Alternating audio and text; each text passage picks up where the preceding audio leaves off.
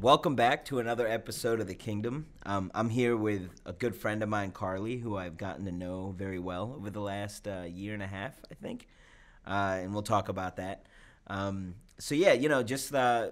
encourage all of you guys to keep an eye on our podcast. One of our values is transparency.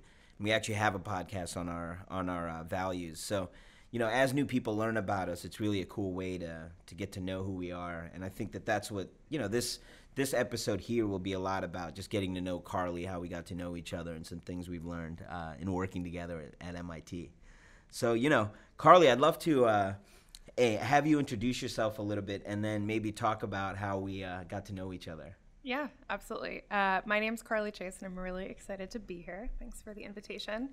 So my path has been pretty winding up until this point to get me to MIT. So just for quick background and context about me, I always think context is the most important thing to give in any conversation, is that I started my career in financial services at Goldman Sachs. About 4 or 5 years into that job, realized that wasn't going to be my final resting place for my career as I imagined it to be, and decided to transition to something totally different, went into the public sector and worked for Mayor Bloomberg's administration in the final 2 years of his administration here in New York, and worked specifically on setting up the ecosystem for entrepreneurship in New York back in 2012 when the ecosystem here was pretty nascent and we were trying to just compete for market share from Boston and San Francisco and sort of play on that global stage at that level. Then got the startup bug, decided to operate for a few years, and then got asked by MIT to run this pilot program, this inaugural accelerator in New York that they had been running in Cambridge on campus for about 5 years before that, Delta V. And then ever since, as you know, the Martin Trust Center for MIT Entrepreneurship, where I work and Dip has worked in the past and still works from time to time.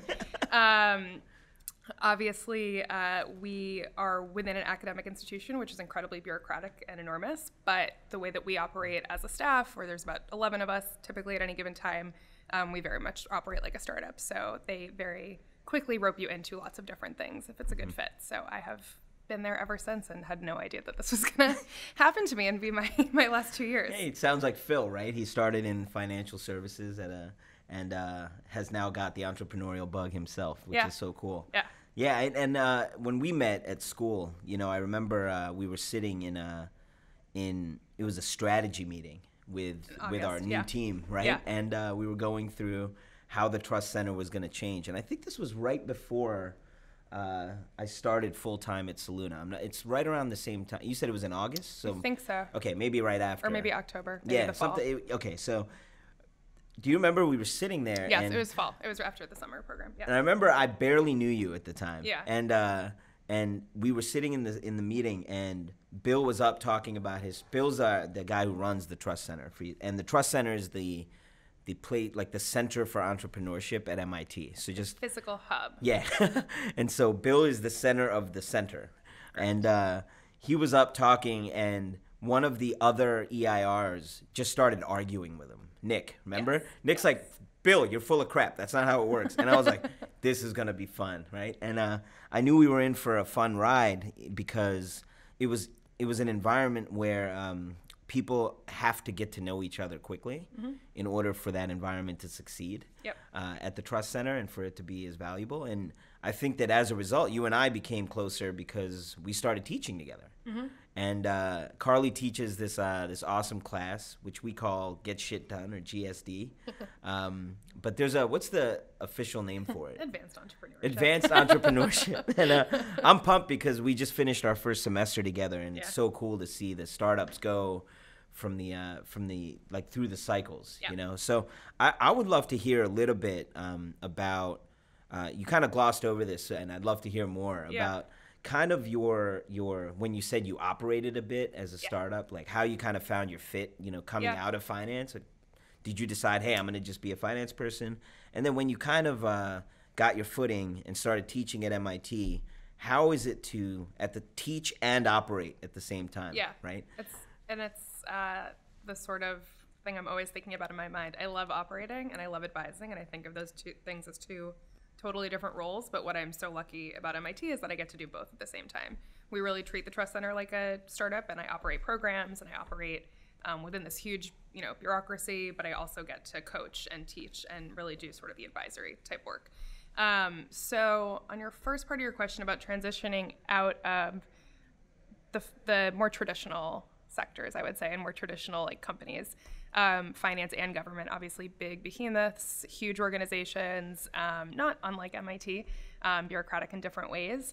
And what I learned while I was at the city is that I was working with a lot of startups. So I really had never considered startups, that had really never crossed my mind as even a career path or things to even to think about. I grew up in a small town in Massachusetts. Most of my friends' parents were in doctors or lawyers. My dad's a financial planner. My mom was a teacher. So like those were my ideas of jobs coming into college and actually mostly out of college, to be honest. And so what I knew that I was really interested about entrepreneurship when I would work with these founders and startups a lot of the time back in 2012 when I was at the city, the ecosystem was so nascent. A lot of entrepreneurs, I'm sure not all, but some would come to the city and seek our sort of guidance and say, here's the problem I'm dealing with. How can you guys help me? So I was kind of like the startup therapist, even in the government, which is a super weird, you never sort of predict that that's where you'd learn about startups and then kind of get that bug yourself. And what I realized, though, was that I couldn't really articulate this at the time why I left Goldman Sachs, but what I realized was I wasn't unhappy. I didn't hate the place. I didn't hate my colleagues. It was 2012 when I left. I had lived through the '08 crisis. Everybody, it felt like in the world, but in particular in New York, I think sort of hated finance when I was in it, which was a tough place to be, first of all, but I actually had a great experience there.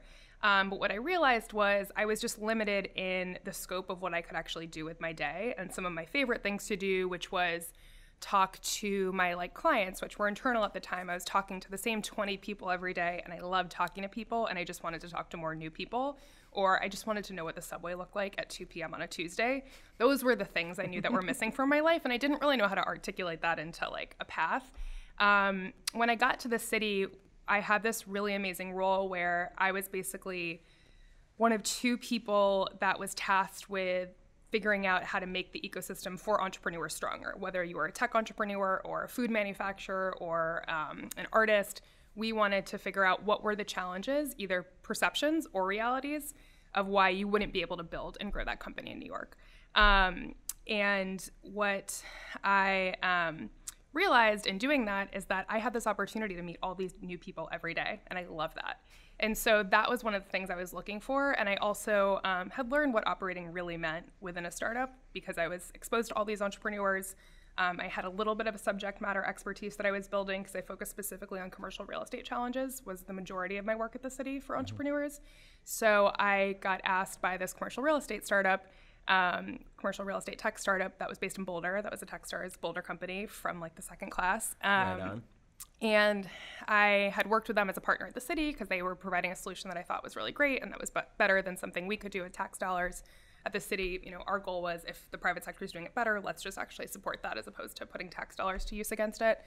And I realized that I want to see if I'm good at this marketing thing. I feel, even though you're working in the government or at Goldman Sachs, you're still doing these things that kind of feel like marketing, feel like sales, feel like influencing, right? You have to influence people in really tough, high places who are really strong personalities. I was doing all these soft skill or hard skill things, but nobody was identifying them for me. So I realized that I wanted to go to a place where I could say, hey, this is what marketing looks like. Hey, this is what sales looks like. Right on. Hey, this is what product looks like, and actually figure out, was that something I was going to be good at? And this was post Techstars, or were you with them through Techstars? I met them when they were probably in Techstars. Oh, right on. Yeah. And then they had basically hired this guy who was our VP of sales. He had never been to New York before, and he was their person that was going to try to launch New York. Okay. And I found him and I talked to him and I said, you've never been here. Yeah. By the way, you guys are a tech startup, but you're really a real estate business. And by the way, this is a real estate town. And to talk to people in New York about real estate, you have to actually know the neighborhoods, what you're talking about. And then I actually went to I actually totally forgot about this until just now. I was at South by Southwest with the city and met this entrepreneur who was transitioning from Boulder to New York, just randomly met him. We went to the Digital Ocean party he took us to, and I met the CEO of Pivot Desk there. Wow. And they said, hey, it sounds like you'd be a really great fit for this. So you had no real thoughts of wanting to be at Pivot Desk. No. You were just kind of helping them out Yeah. through this person that was hired to launch New York, and you're like, you have no idea what you're stepping into. Yeah. You know, let me help you out. And then you just happen to meet the CEO at South by, and he gave you the idea. He's tried to recruit you. And that put the idea in your head, like, oh, maybe I do want to join. Yeah. They were like, how about being a general manager? And I was like, cool, I have no idea what that means. Turns out there was nothing to general manage. They had no market in New York. They had a couple hosts. We were an office sharing marketplace. There was a host side and a guest side, just like Airbnb. And I just dove in. And the first 6 months, I was completely on my own. Wow. Building up the market. And I got to do every job under the sun. And I wasn't a founder, but I felt, as a founder of New York in the market. And then we ended up being the majority of revenue for the company until we got bought. Is that what you learned was one of the key skills of operating in a startup is being able to do everything and having to do everything? Yeah. And being open-minded to do it. And for me, it was I'm so glad I have done basically every role outside of engineering at this point. And it's also helped me identify what I like to do and what I don't like to do. And as we, 6 years later from that experience in my career and now teaching it to students at MIT with you, one of the core things to be able to do if you're an entrepreneur is to be able to say, I'm not good at this or I don't like this. And just because you can do it doesn't mean you should do it. And that's actually been a really hard lesson for me to learn because I started at a place in my career at Goldman Sachs where no is not a good answer.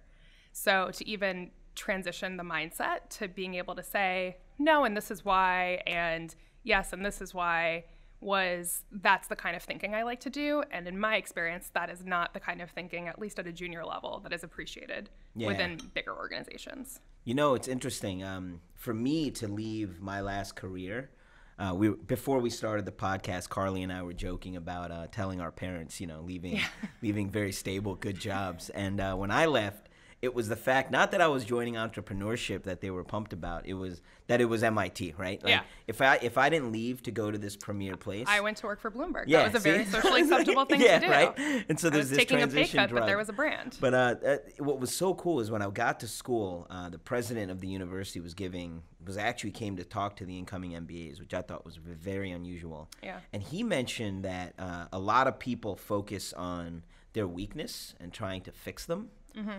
But he said, here we want to teach you to understand your strengths, how to make them great, and fill your weakness with a team, right? Mm-hmm. And it's like that mindset I thought is it's such a neat, like, I think foundation at MIT where it's instead of looking at the negatives, it's understand that the negatives are there, but build the positives. Like, I'm very strong at this, good. Yeah. I'm going to then, clearly if I build a startup that's strong at these things that I'm good at, then I'm well suited. Yeah. And then whatever the holes are, don't worry that there's holes. Have almost a vulnerability to admit in a very high functioning organization, right? In terms of like the people that go to MIT, like these students we teach. Insane. Who are these people? Yeah. Like I can't believe you're real people, Yeah.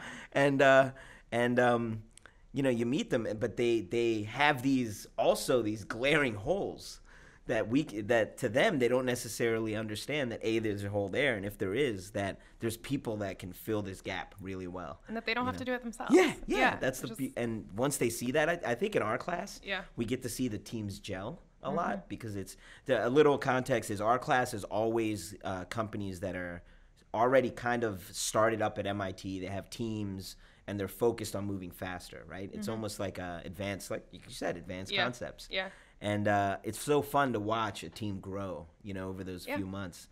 So I'd like to ask, we've teased that you have a startup. Yeah. I'd like to see how, and it's super relevant to what we're talking about. So I'd love to hear about that and your journey and how you run it while teaching. And then also, I'd love to hear about, as you're teaching all these startups and you've seen a lot of startups at New York, have you seen a difference between startups here in New York and school? Yeah. And then what are some common things that you always kind of see being messed with? No matter how talented the team is, it's like they always, what are some common faux pas maybe that you see? Okay, let me see if I can remember all those. I'll get back. I'll time in. So Crabwalk is a basically side business I started with a partner about 2 years ago, about a year and a half ago at this point. Laura Castang, who's my co-founder, we actually met when we were both GMs of these real estate tech startups in New York, me at Pivot Desk, she at Managed by Q, which just got acquired by WeWork. And Congratulations. Yeah. Okay. Well, she's not there anymore. Oh. But congratulations to the Q team. They're awesome. We were those kind of friends who just, met the real estate tech community. When I started at Pivot Desk, real estate tech was not even a concept yet. Now it's prop tech. Now it's this like whole other thing. And it's so crazy how fast the ecosystem moves and grows and builds. And so there were very, very few companies at the time focused on the real estate and the commercial real estate industry. As the sole employee for a long time in New York, I decided to make all of the other companies my friends because I was used to being in an office culture with people, and this was a luxury to be able to have flexibility, but I still missed sort of the team effort in person. I had a great team in Boulder, and we worked really, really well together remotely. But to have people in New York to get drinks with, that was just like my cadence and what I was used to. And so Laura was one of those people that I met, and we would have those quarterly drinks. We'd talk about being a female in real estate, which is not easy, and we were few and far between. We would just sort of like say what's going on with our business, figure out how we could help each other. The cool thing about real estate tech is a lot of people are selling to the same huge behemoth like landlords or brokerages, but we all sell different products to them, so we could actually work together. We weren't really competitive in nature.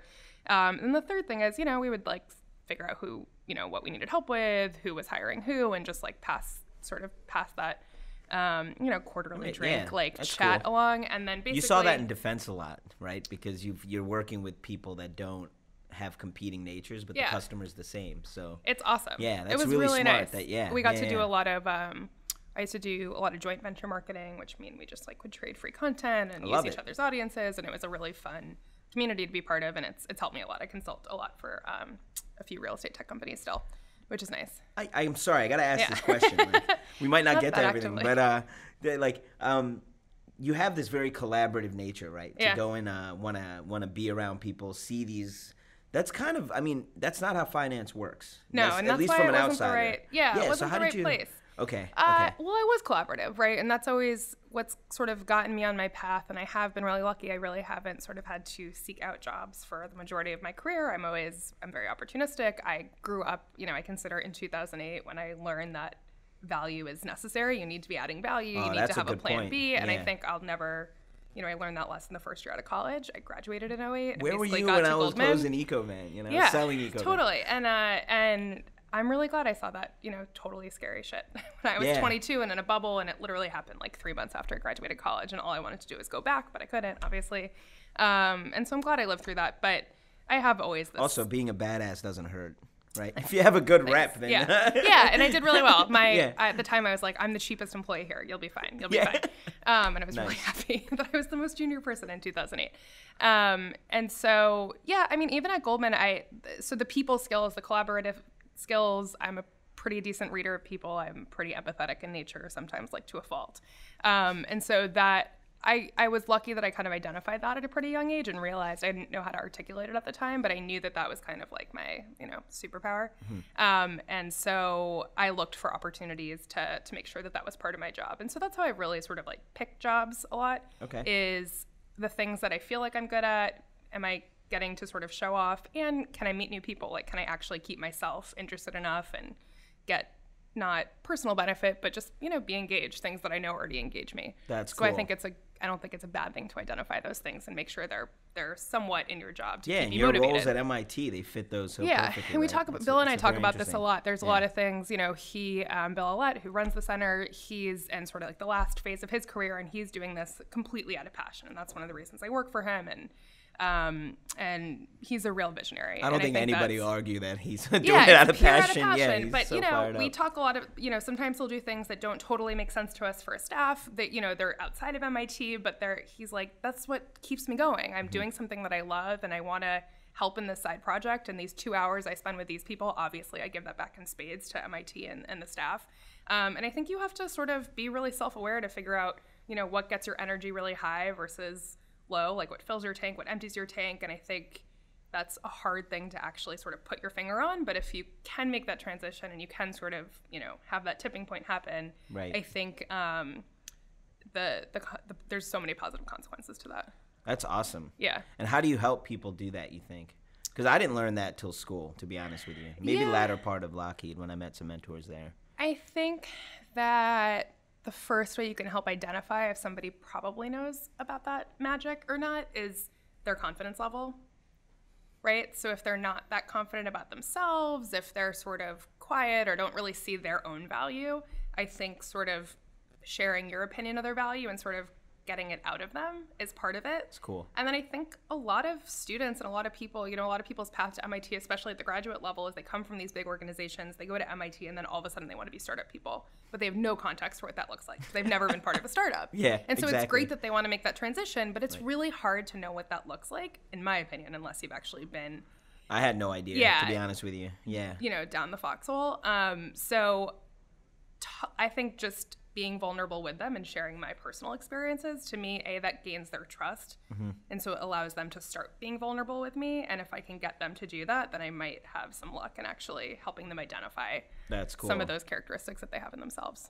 That's awesome. And is that, let's go back to Crabwalk. Yeah, right? so Crabwalk, so Laura and I, long story short, we both made these big transitions out of these two startups at about the same time. She decided that she wanted to be a career coach. She had been operating for a number of years, made a couple of city and career transitions throughout her 15-year career at that point, and went full-time into being a coach. I joined another startup. It didn't work out. And then ended up consulting for a few of my friends in the real estate tech world, basically throughout the spring of 2017 until somebody contacted me that was affiliated with MIT and said, will you come do this thing? And I was like, that's the craziest offer I've ever gotten, but sounds really interesting. Sure, I'll do it. This is such a cool place. I'm glad you got that call. Yeah. It's a risk reward, right? Like, and it's having the confidence that, you know, here's what I think I can bring to the table. Here's what I'm not that confident about. If this kind of outweighs this, then just go for it, right? You'll figure it out. True. And it's okay. And I just try, especially with MIT students, I didn't go to MIT. So I am super transparent. I don't think there's any other way to sort of deal with it than just being as transparent as possible. And if somebody doesn't want to trust you because you didn't go to MIT, or doesn't want to engage with you because you don't have their exact experience, which, by the way, is not my experience. That was sort of my assumption, and that assumption's been totally it's interesting. Put to bed. Yeah. I think I've been really shocked at the way that I'm actually the success rate I've had with connecting to MIT if you show value, I think at that institution, it doesn't matter. You know? And it's awesome. Yeah. And I've just gained so much and feel so privileged to be a part of that. Hey. But Crabwalk, so basically, so Laura and I started talking when we were both making these transitions, and what Laura's really good at, she's incredibly operational focused. She's a mechanical engineer by training and then went to Northwestern to get her MBA. And I basically just started talking about my career path, which I had told you at the beginning of this talk, and she said, you know, we were just trying to make sense out of it. Yeah, she was trying to make sense out of hers. And I said, yeah, and by the way, like, you know, I'm always the person that people in my friend group come to for advice career-wise. Like, I wanted to be a career person at like age 12. I was just like this little adult person, way too young. So I've always been super career focused. But I thought my career was going to be at Goldman Sachs. I was just going to, you know, I got my first internship at Goldman Sachs, the call on my 20th birthday. I interned there for 2 summers. Like I was Wow. a Goldman baby, and I was like, cool, I can't believe I got into the best bank ever. I'm just going to stay here. I'm going to grow my career, and I'm just going to go straight line. Straight there's up. a line. And right? I'm ambitious, and I'm still ambitious. I wanted to be on the management committee of Goldman Sachs, and I was like, all I have to do now is put my head down and work super hard. And then I got off that, and that was really scary when I realized that wasn't sort of the end of my story. And so Laura said this to me at really one of the first times we started talking about this. She said, that's called crab walking. And I said, what do you like mean by that? Yeah. And she said, you know, crabs walk sideways. So sometimes you have to move sideways to move forward again. And so that parlayed into basically, she took my story and we put it together into a framework. We sort of operationalized it. What the Crabwalk methodology is today, the framework that we teach right now, is basically how to leverage existing people in your life to help you get what you want, even if you don't know what you want. Yeah. So for me, that's cool. I've utilized people throughout my life, and I think a lot of the times we go to people who are like our parents, who aren't going to encourage us to leave Lockheed or Goldman, you know, not because they don't love us, but because they're like, they want to keep us safe, and that's the safest thing they see for us. Or you'd go to like your best friend. My best friend's in film. She's my biggest cheerleader in the world. If I'm going to ask her for career advice or creative ideas of what I could do next, she has no context to what I'm actually like as a work person. But there's this other group of people in your life that you just cultivate as you grow your career, and they're ex-colleagues, friends of friends who are in the same industry as you, people you meet playing volleyball, you know, on the weekends. There's all these people who have both personal and professional context on you, and they're the ones that are going to bring you creative ideas But what we're really bad as humans is asking for help from those people. So the Crabwalk framework that we put together the first time was, how do you actually identify who those people are? Yeah. How do you nurture relationships with them so that you can ask for help when you need it? It's awkward to ask for help from people, right? Well, and I think common assumption is I need to ask for a really big thing to even ask. And it's like, no, you could just say, you know, tell me about what you do, or what do you see in me? What do you think are my strengths? Or, you know, I see this person that you're connected to on LinkedIn. Do you actually know what they do? What's their job like? You need creative ideas. This is cool. Yeah. Yeah. And so what we hope Crabwalk will be, that'll be one of many frameworks that we teach. And what we really hope to build in people is something that we call career agility, which is basically how, you know, career is a marathon. It's not a sprint. And by the way, you know, your next move isn't the rest of your life. It's just your next move. And so how do we take that anxiety off of people? And for whatever reason, when we go into career transition, I think in America at least, your self-identity is so wrapped up in your work identity that it's really, really painful for people because your self-identity is being questioned. It usually is a life event, right? Yeah. Like somebody getting laid off, or you have to move. Or like, holy crap, I went to law school. I paid so much money. I thought I wanted to be this lawyer. I'm 5 years in and I don't want to do this. How do you how do you actually admit to yourself? How do you admit to people who have supported you along the way? Yeah.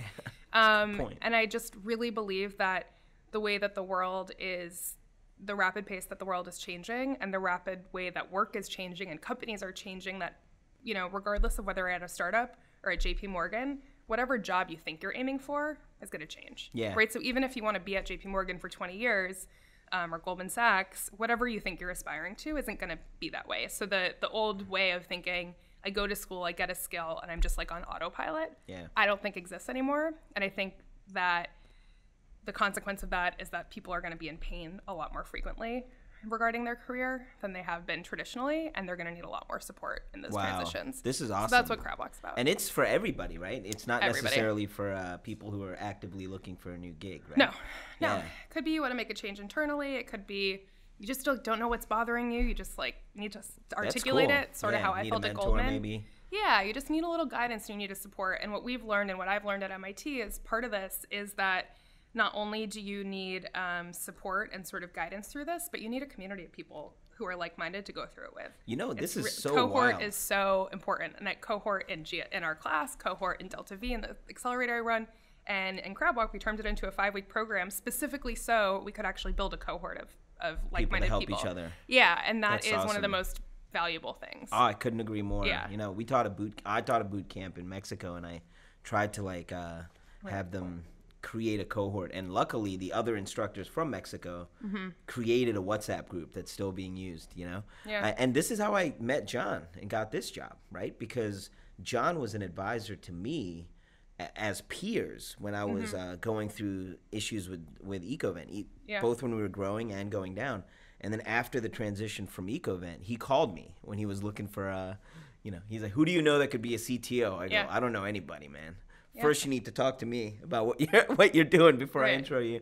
And, I knew I wanted to work for the guy. That's why. And so I want to, you mentioned a lot of things about Crabwalk, which is like the jobs are changing, career agility, skills that you had and you might have trained for the 10,000 hours to become a master may no longer be relevant.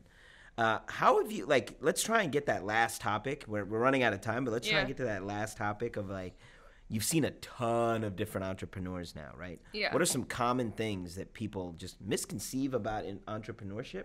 And maybe what do they do super well, entrepreneurs, and what do they not do so well? Yeah. At least raw entrepreneurs, right? Yeah, so I think the main big theme, which is really all of what we try to teach at MIT, is having discipline. And I think that translates in so many different ways, but we teach a framework called discipline entrepreneurship. So we'll start there.